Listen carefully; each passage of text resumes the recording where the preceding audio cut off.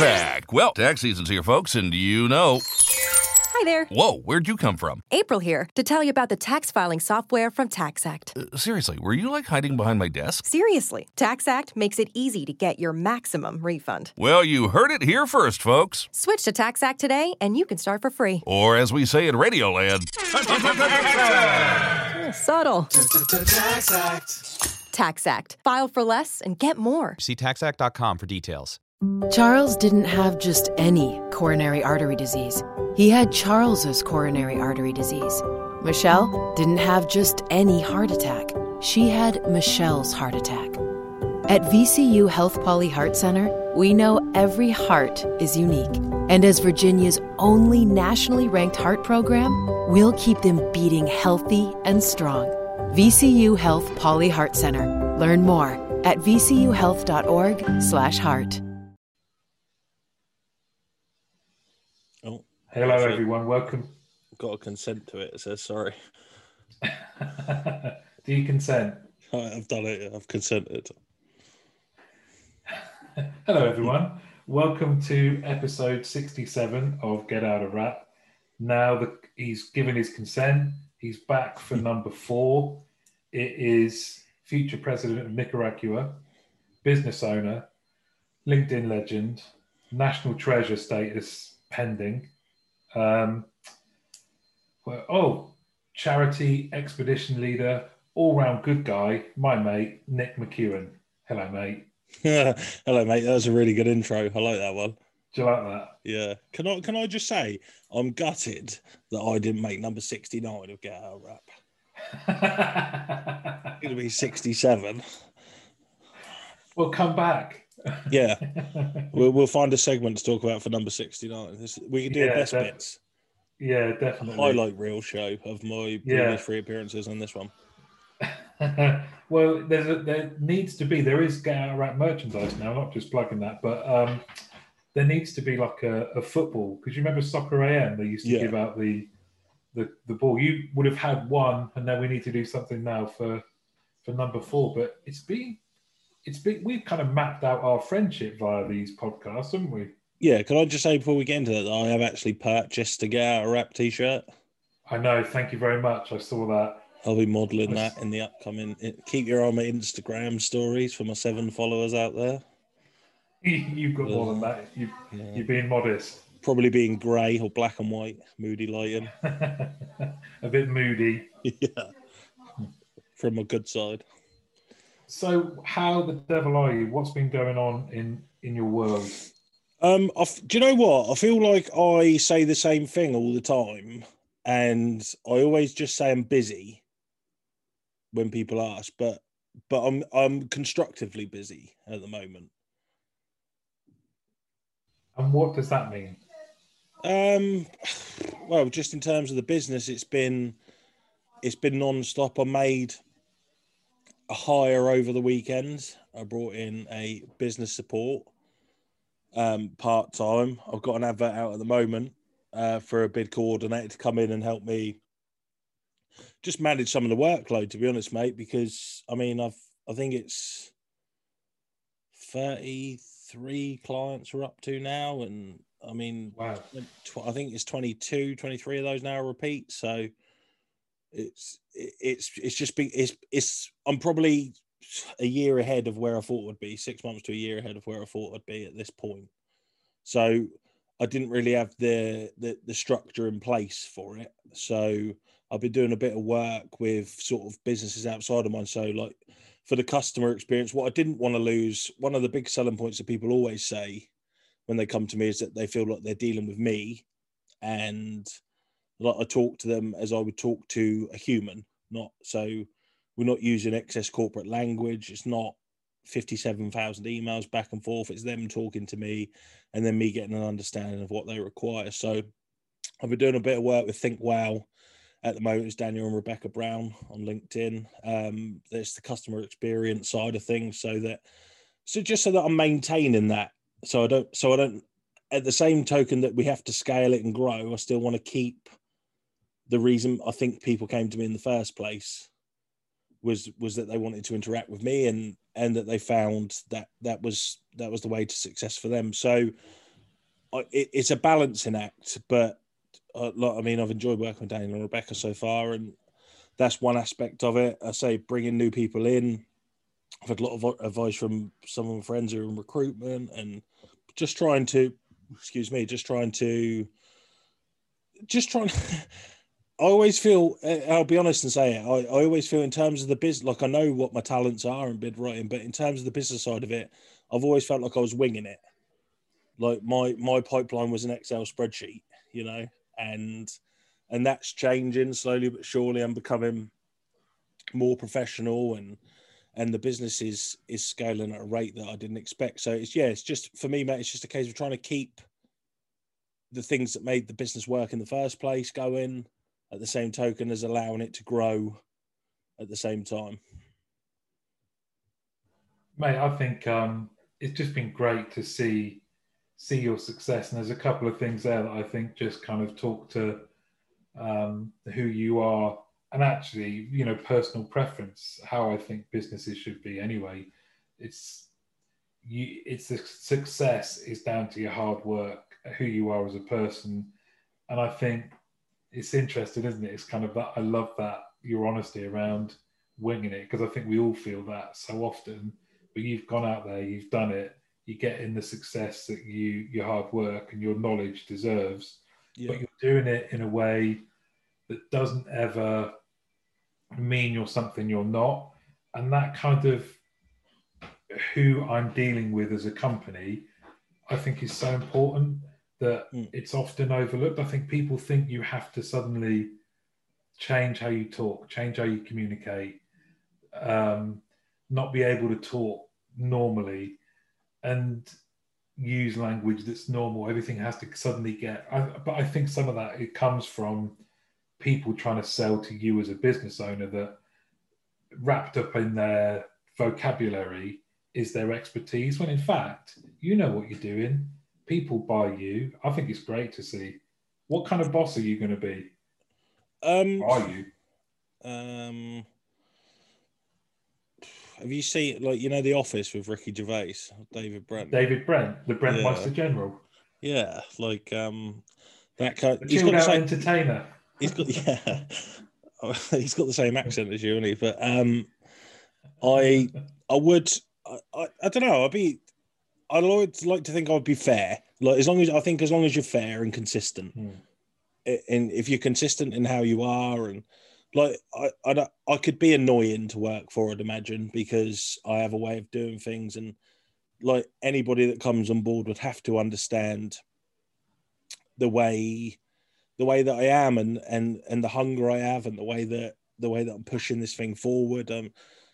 The energy that I bring to it. But that, on the same token, mate, it's one of those things, you know, you always see those cheesy Richard Branson quotes. Well, I'm not one for them, but in reality, I want to hire people that are better than me at doing certain things, because that's how this business grows. And I don't want to bring people in and mold them into robots and change and say, this is the way we do things. But on the same token, in this company, we are different. Look, we are different in terms of other.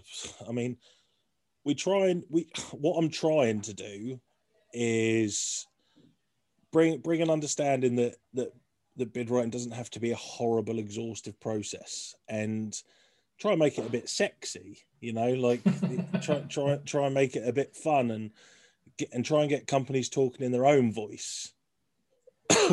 Excuse me, and still winning the work, and that's the difference. And every single company that I work with, that I've spoken to, has said the same thing. Like, bid writing is horrible. We hate doing it. It's time. It takes up time we don't have.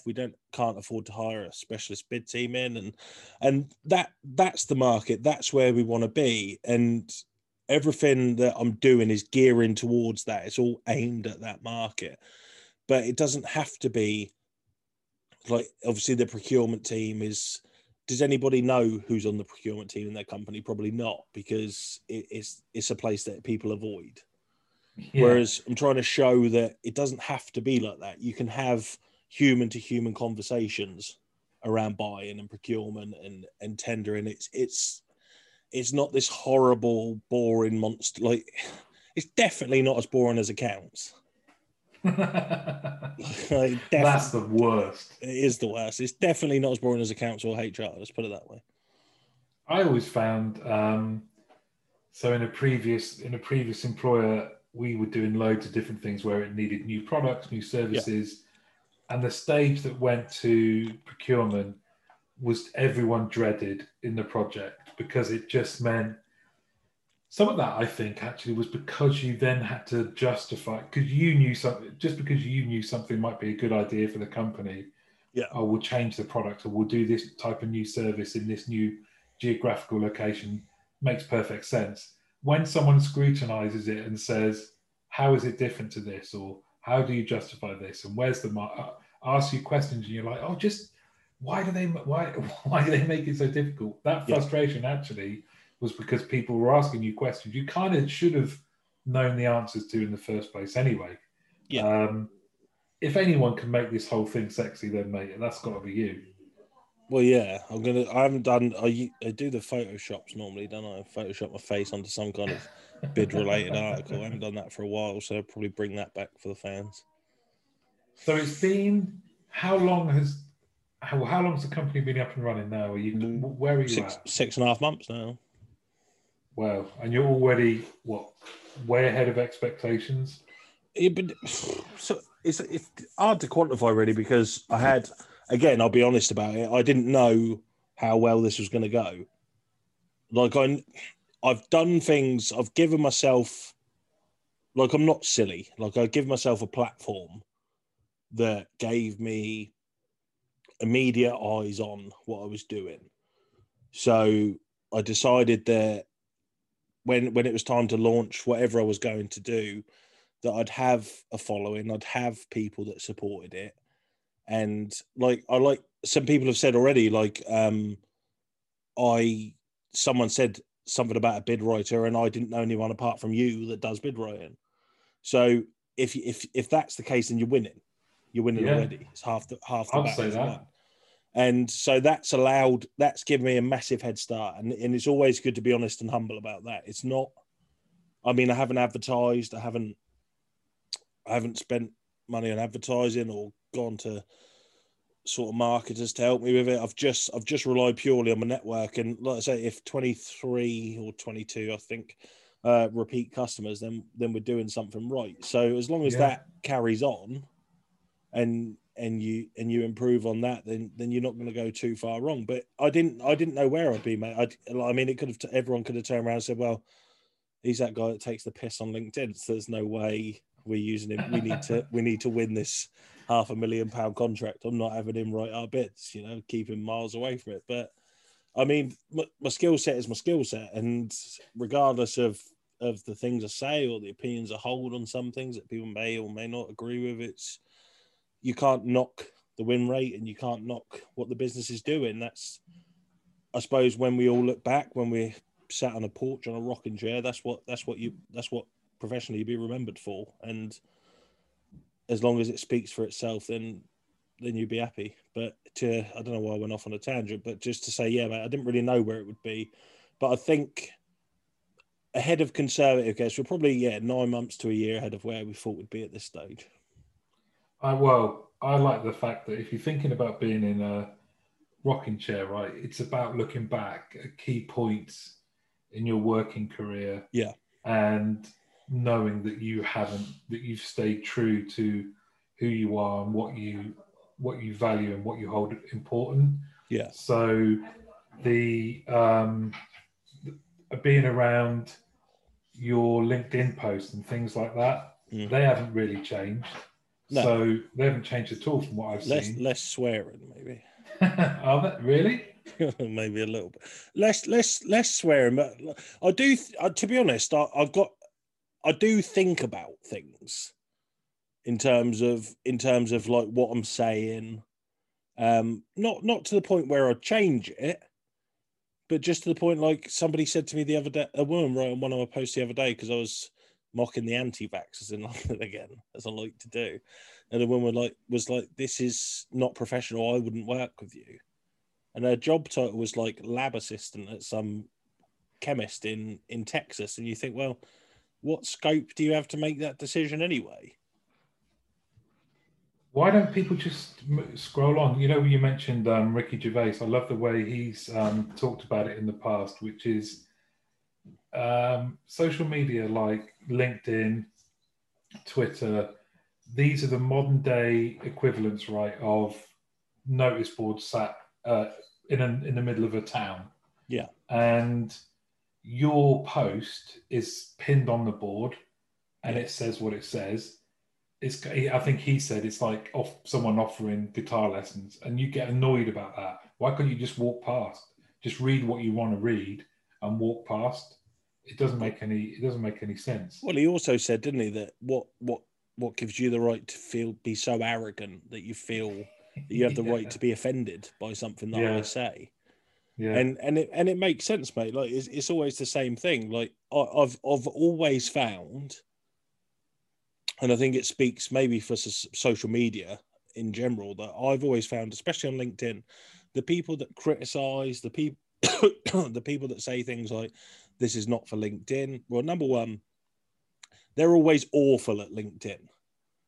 Like, so anybody who writes this shouldn't be on LinkedIn, if you all you got to do is click. What I used to do, if they'd write that, is click on their profile page and just screenshot their posts, and it's always the same story. There's no engagement, there's no following, and the stuff that they have liked previously or interacted with is either them just saying over and over again, this is not for LinkedIn, or it's interacting with things that they're criticizing on your post. I think a lot of it is people just venting one way or another. Whether they've had a bad day or they're not happy with their life or whatever it is, they're just venting. Now, there's things that you see. I mean, I don't know about you, but there's things that I see and I think, like, I've got to say something about that. And I think that, like, some things that there was one the other day, and it was homophobic. Like, so there was a guy and he posted a picture of him and his husband on their wedding day. It was only last week, this. And there was a lot of comments from America and Africa saying, like, there's no woman in this photo. Where's your wife? And all that sort of shit that, like, you'd want to see left behind 100 years ago.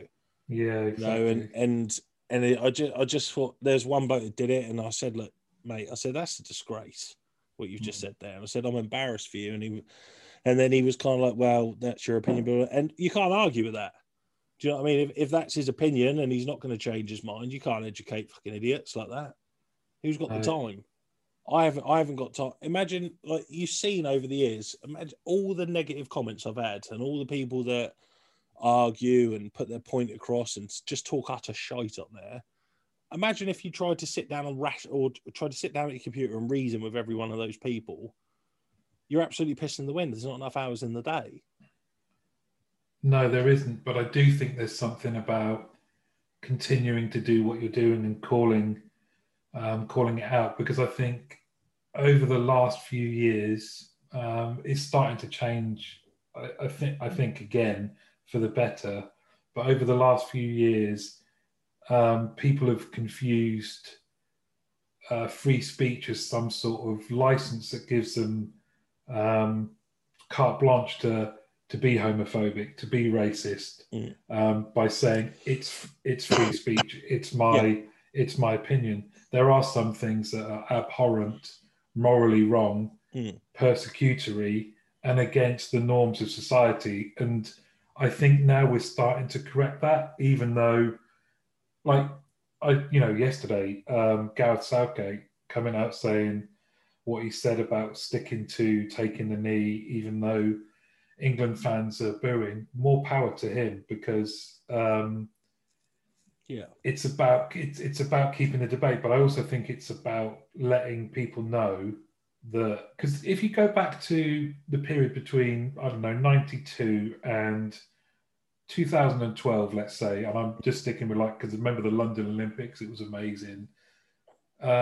Since then, but certainly, let's say from 2016, Trump, that kind of thing, it was okay to say racist things, and it's not okay. It's never been okay, because we are progressing as society. We don't burn witches anymore because we've got better at understanding the world, who we are, brains. And fast forward again, another 20, 30 years, I'd like to think all of this stuff will be left behind, this nonsense. We are all the same. Just let people live and have the same access to... You are 100% right. And I think that, obviously, we know that 2016 to 2020, racism and hate crimes in general really rose across the Western world. What they were emboldened by, I'm not quite sure, but I don't think you could put it all on Donald Trump. But I know that some of the things that he said definitely played a part in that. But I think that the danger, as I see it, there's two dangers, mate, as that I think are really sort of at the forefront here. One is that it goes unchecked. So if Gareth Southgate said, right, actually the fans have booed, so we're not going to do that anymore, then that's cowering to racism, isn't it? That's cowering to bigotry and whatever form it comes in. Whatever the reason people... Now, someone could be booing for a different reason. They wouldn't necessarily have to mean they're racist, but the connotations are the same. So if we're saying that we're kneeling for equality and we need it, to boo that, and for the England manager to say, well, actually, we are going to stop doing it because of that, then that's cowering to it, and that's a real danger. But then the other one, mate, that it's going to be a bit controversial probably, and I'll try and be as careful with my wording as I can. But so, like last week, when Sasha Johnson was shot in London. Was it last weekend? Last Sunday? Yeah, about 2 weeks ago. Yeah, 2 weeks ago. Well, the media and they were baying for it to be a white person, to make it a racial thing. Yeah. Now, my point has always been there's got, and as soon as it came out that it wasn't a white person that did it, and it was, whether it was gang related, whatever the reason may be, but it was 4 black men that were arrested, the story completely disappeared from the media, from the whole media. Because it doesn't suit their narrative. It doesn't suit their old way of... They had a template. They've got a template. They've got a way that they know that they're going to run it. So you're dead right. And to me, that is... I mean, there's a fine line between working on and having conversations around eliminating inequality and hatred from our world, which I think you could say 98% of people, like all normal people, you and I, and level-headed people, would want to see. Okay? Yeah. There's no way that if someone said to me today, here's a magic button, you could end equality, you'd press the button. End inequality, should I say. You'd press the button. It's a no-brainer thing. But the line between that and driving home the differences between us is very fine.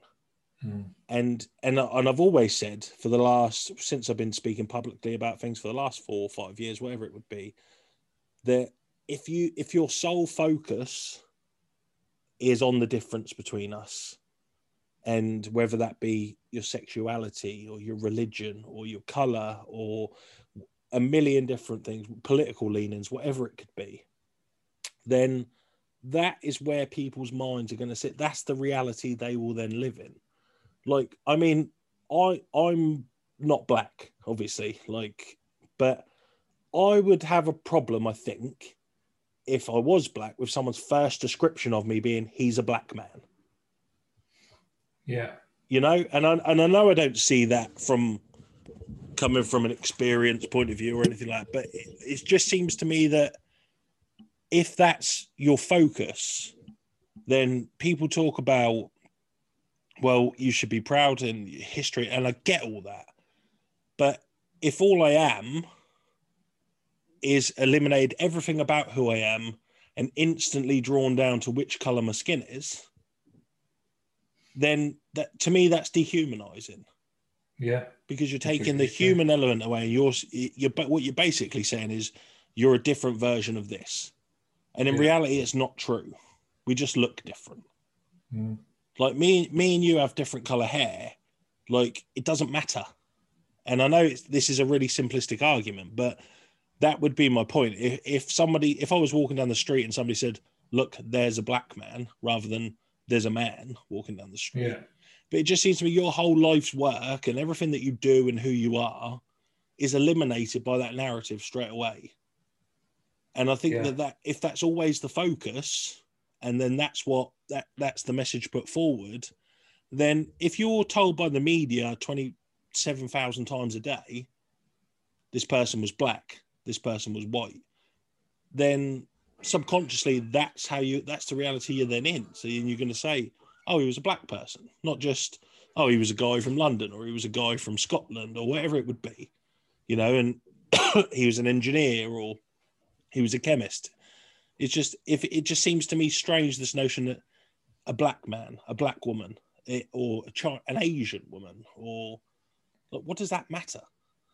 That's why language. You mentioned the media language that they use.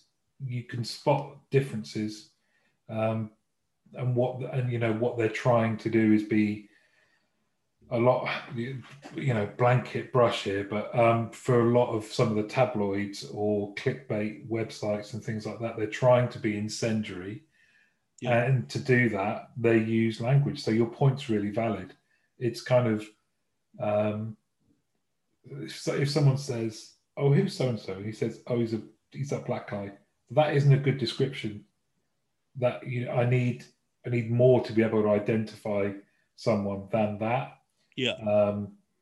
So your point is really valid. I think it's interesting. You can't. You said earlier you can't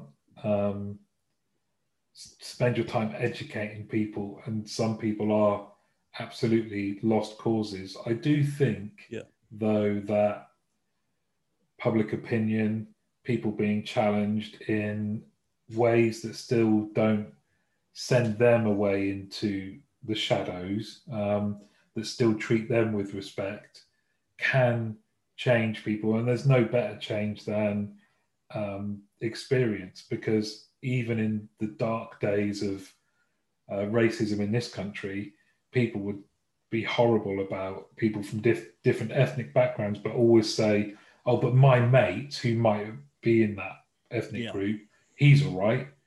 And it's then being able to take that and say, you do see that that's illogical, that there is, the reason you say he's all right is he is a human being like you.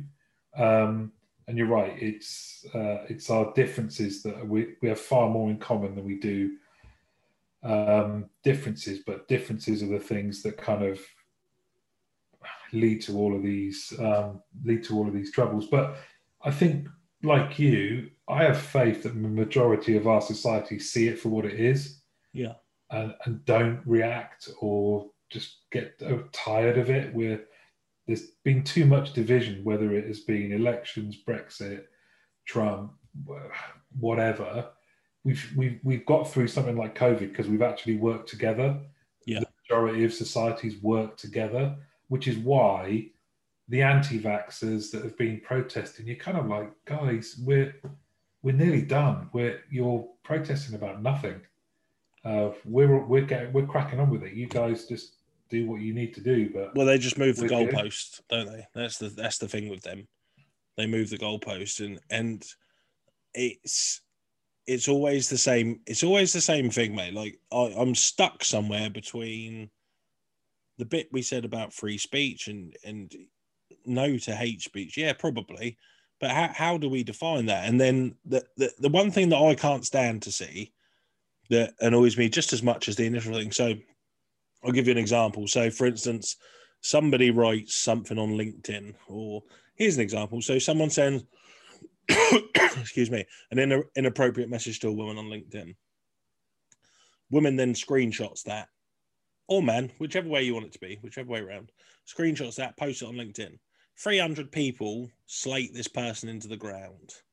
Like, to me, there's no difference between him doing, I mean, his act or her act was wrong in the first place. We get that.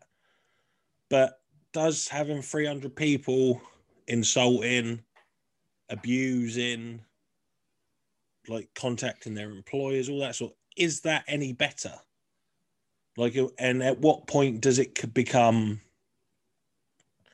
that there's a standard, isn't there? Somewhere in the middle, there has to be a standard that we say, look, we can condemn this and we can say this is wrong and we can take appropriate action and whatever it would be. But this piling on culture, this get this person banned and removed culture, and all of these things that are flying around at the moment, to me, it's unhealthy. It's unhealthy. And all that happens is, mate, you'll end up with a subsect of people, and one of their homophobia, they get cut off, or will then turn into racism, because all of these people will be sort of sent to the same place of just nowhere. They're not in the conversation. They're outside of the debate. Nobody's educating them. No one's talking to them. They're not condemned because nobody sees what they say. So their thoughts just manifest and grow, and they're all exiled together. So then your homophobia becomes racism as well. And your racism becomes, I don't know, discrimination against Jewish people or Muslims or whatever it may be. And that's what happened. That's the danger to me of cutting these people off, because if you did something wrong and I said, look, mate, I don't think you're right for that, and this is why I don't think you're right from that, then whether you learn something or not, the point is your attitude and your point of view on it has been questioned. But to just say, right, you should be removed, then you're just removed and you still have that point of view. You're just over there with that point of view. And you're not here. That was kind of the point about you. It's the extent to which people that are doing things like that are reasonable or open to a true debate and understanding about what they're doing is wrong. That's less likely, even if they were open. So let's say that person goes, well, okay, I'm willing to talk about it. They won't talk about it if they're mob chased out of whatever platform they're on. So I totally get that. And actually moving a lot of people with those views into other platforms has already been shown to be dangerous, because they will fuel each other. I find that one a real challenging one to try and get my head around as well, because if you take, let's take sexist behavior, misogynistic behavior, that kind of stuff, women should just be allowed, like men, to get on with their day. Like, the thought of me and you encountering any kind of sexual harassment today is a nonsense, isn't it? Even though you're bringing sexy to probably less so for you, yeah. But, but it is a nonsense, isn't it? We, at no point today do I think either me or you will be made to feel uncomfortable because of something that's said or unwarranted comments. The women in our lives will have that challenge every day. And so when that happens, calling it out, and because equally, I've kind of gone both sides of this. I've sometimes wondered why the perpetrator, the person that said something horrible on a professional platform like LinkedIn, has had their anonymity protected. I've thought, oh, that's weird. But then equally, I've also seen, like you, when it isn't protected, that there's a pile on. But do they deserve it or not? What they've done is just weird and wrong. But I think if you think about the solution, if you think about what we all want, it isn't going to be achieved by either ignoring it or castigating people to the point where they never want to engage with anyone else. They're just going to get worse, if anything. Well, yeah, you're only going to harness their beliefs, aren't you? It's and then they've got say if it was a racist post, or even unintentionally racist post these days, that gets absolutely piled onto, then that guy who probably wasn't a racist has just said the wrong wording, or has tried to communicate a point, or whatever it would be, or maybe even is slightly racist or is racist entirely. But then he's not going to go away and think, well, I've been driven out by, and he's going to think, isn't he, all of these foreign people and black people, whatever it may be. That's what he's going to believe. That's what he's going to take away from that. And sometimes, if what I'm saying is, in an argument, in anger, nothing's ever solved. No. Like nothing's ever, like if you've ever argued with your missus or your husband, some listeners or whatever it would be, when you're in the bit of the row, when you're both angry and you're both emotional about it, that's not when it gets solved. No. It gets solved afterwards when everybody then when you start to expand on the points that you made and try and process them and understand them. That there's that saying, isn't there? Was it? I think probably Martin Luther King. And you don't drive darkness out with more darkness, which is Correct. in reality, if you've got a dark room, you're not going to make it lighter by putting darkness in there, right? It's just, correct. So that's it's love and hate as well. You don't. It's love that does this, and that kind of point about talking about what we have in common. Yeah. And understanding, and that's why I think you take some of this learned behavior, but understanding that learned behavior can change. Yeah. That people can change. There will be a tiny minority, I think, that are beyond change because it doesn't suit them. But I'd like to think that we're getting there. It feels a bit more positive again. Things do. I don't know whether that has been a weird side effect of coming together, working against COVID, and all having the same shared experience. Yeah. Regardless of anything, we've all had to go through lockdown.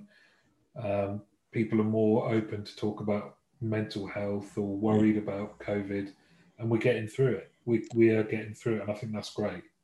I think a lot of it, mate, is necessity, but on the wider picture, I think a lot of people have tuned out, and I think that's been a massively positive thing. Obviously, I talk to hundreds of people every week, and it's part of LinkedIn and my job and stuff, and I think that a lot of people I spoke to have tuned out now. They're not watching BBC News. They're not listening to the constant negatives that are being pushed in their face, and people seem a bit happier, like happier in the communities and happier on an individual level. And that's what's important. I mean, the narrative changes all the time. It's like we've seen recently with Israel and Palestine. Now, if you're watching that with any sense of humanity and sensibility, then you would be like, there's a lot of people I know and I've spoken to before who would have been probably on Israel's side in this automatically because the other side happened to be Muslims. Now, there was, after 9/11 and London, there was quite a lot of anti-Muslim sentiment in the world, I thought. And I think it was prevalent in a lot of societies where I had never noticed it before. Like growing up and those sorts of things, I didn't know about people being anti-Muslim and all of these things, and there was a lot of that sentiment. But then that's it, the tide's starting to turn, and I find that's. I'm not saying Israel. I mean, I'm not qualified to sort out the Israeli-Palestinian conflict, but my point would be that the narrative around Muslims in that region seems to have changed, and it's changed twice in the time I've been alive. So I think that as the narrative changes, what you hope is that it moves more towards bringing the truth to light in whatever it would be. Like, you can't demonize black people, you can't demonize Muslims, you can't demonize as a whole, because it's not correct. And I think that people are learning that. And I think that things like sexism, racism, all of these things in the workplace, at homes, in the media coverage, on TV, is, I don't want to say it's nowhere near problem solved. We all know that. But as long as we're on the right path, there'll never be a quick solution. There'll never be a quick, all right, overnight, this is it. Everybody's equal. We're all friends. We all love each other. But it's not going to happen. But as long as we're working towards that, and it's the same as anything else in your life, mate, as long as it's better than it was yesterday, then that's the right thing. And I have noticed that lately. I've noticed in general, like the way people calling out things that they wouldn't have called out before, people standing up for things that they definitely wouldn't have stood up for before, friends of mine from the town and stuff who sometimes a bit small town thinking and kind of think, like this is it round here and this is all. And you see their opinions changing and them trying to understand the things that go on in the wider world. And to me, that's such a brilliant thing. And that's a long laboured point, mate. That's the bonus that I see. That's the win that I see from everything that we've talked about in terms of hatred and bigotry and everything like that. This is the win. This is how you win it, by slowly, day to day, everybody getting more of an understanding rather than concentrating on what divides us. 100%. I love that. I think I lived in Istanbul for 2.5 years with work and as a lone Englishman out there. And when some of the time when I'd come back, people would say, "What are they like?" And I would say, "Who are they?" Yeah. I said, like everyone you work with. And I said, they're exactly the same as me and you. They're parents, sisters, brothers, lovers. They have hopes, dreams. They're happy, they're sad. There is not this weird difference that you think, in the same way that someone might say, well, the UK is a Christian country, Turkey is a Muslim country. Guess what? Of the 300 people I worked with every single day, they were exactly the same as when I worked in the UK in terms of the extent to which they were religious, if you just wanted to concentrate on that one thing.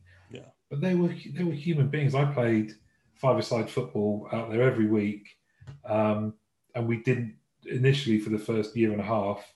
I couldn't speak any Turkish, and the footballers I was playing with could speak limited English. But we had a great time. It was brilliant because guess what? We all loved football, and it didn't matter when you're playing. You didn't think, I'm not going to pass to him, or he's different, or whatever. We were just playing football and loving playing football. Guess what? Because we're all the same. It was, and when people would say stuff like, it must have been a nightmare working there. Why was it? Yeah, it was a real challenge. But guess what? People treated me so lovely, and it was people were friendly, wanting to be friends, curious. And if you were the same way back, it's an amazing experience, one of the best in my life.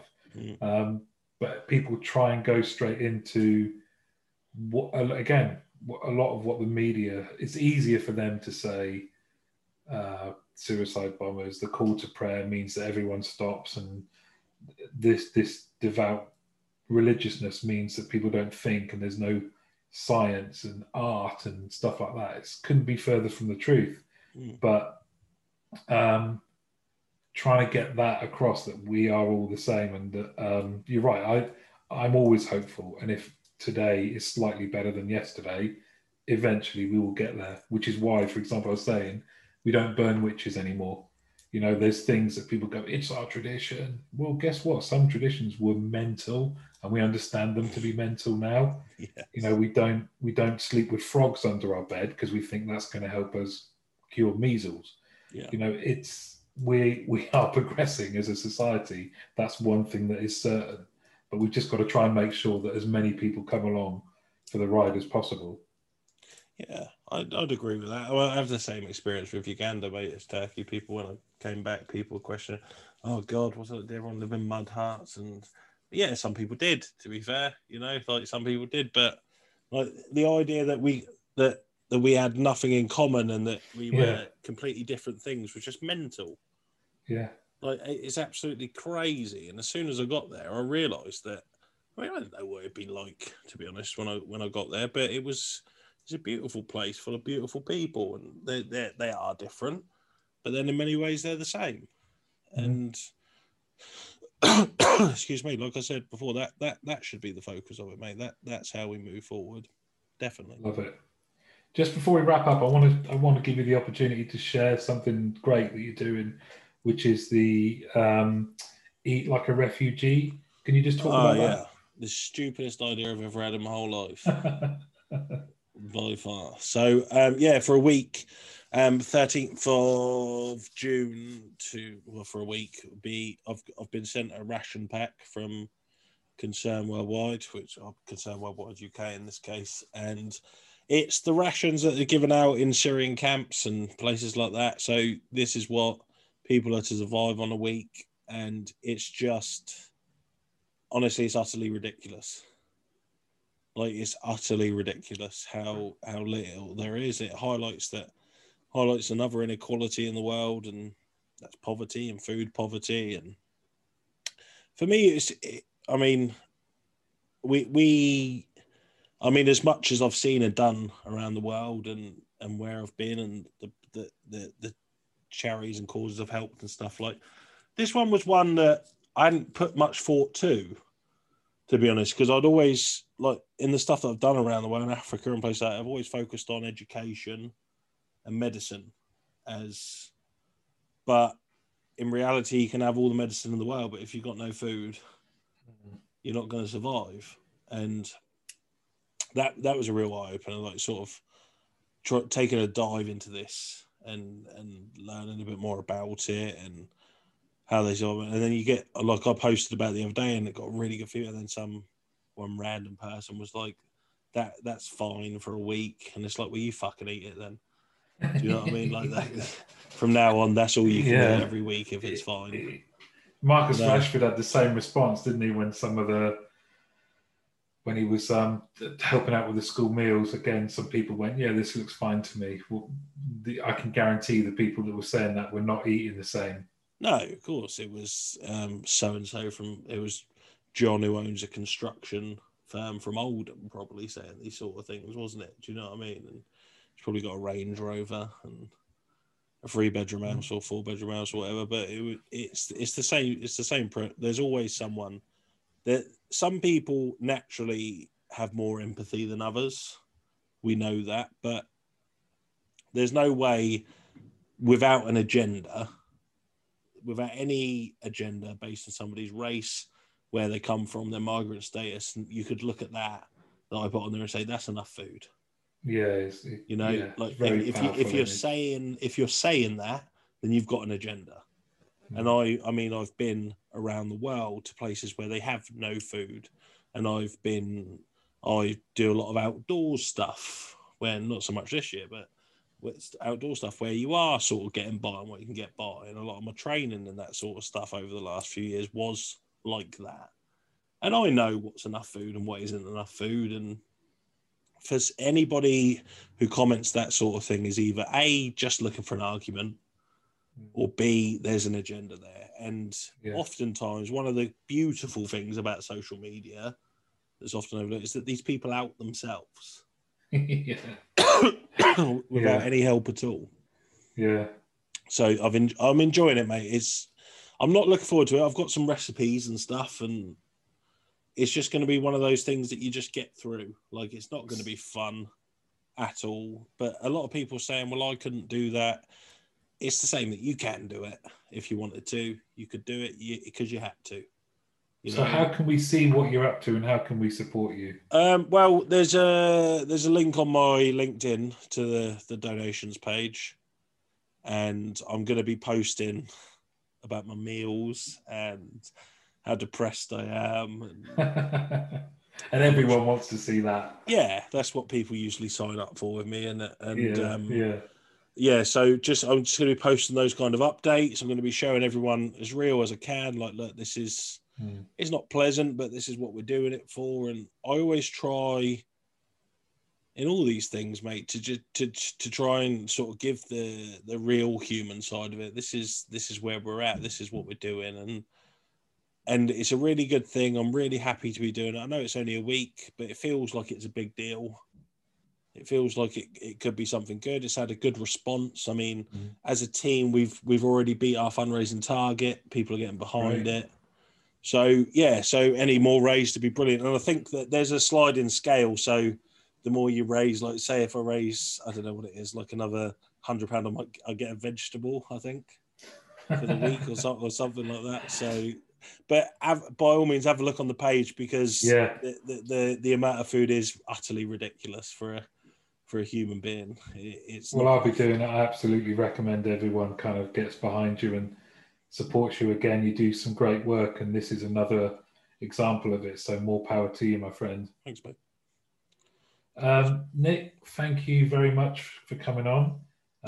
For people can follow Nick, follow his company, the great work that he's done, making bid writing and procurement sexy, and doing some great stuff for charities. So pleasure as always, my friend.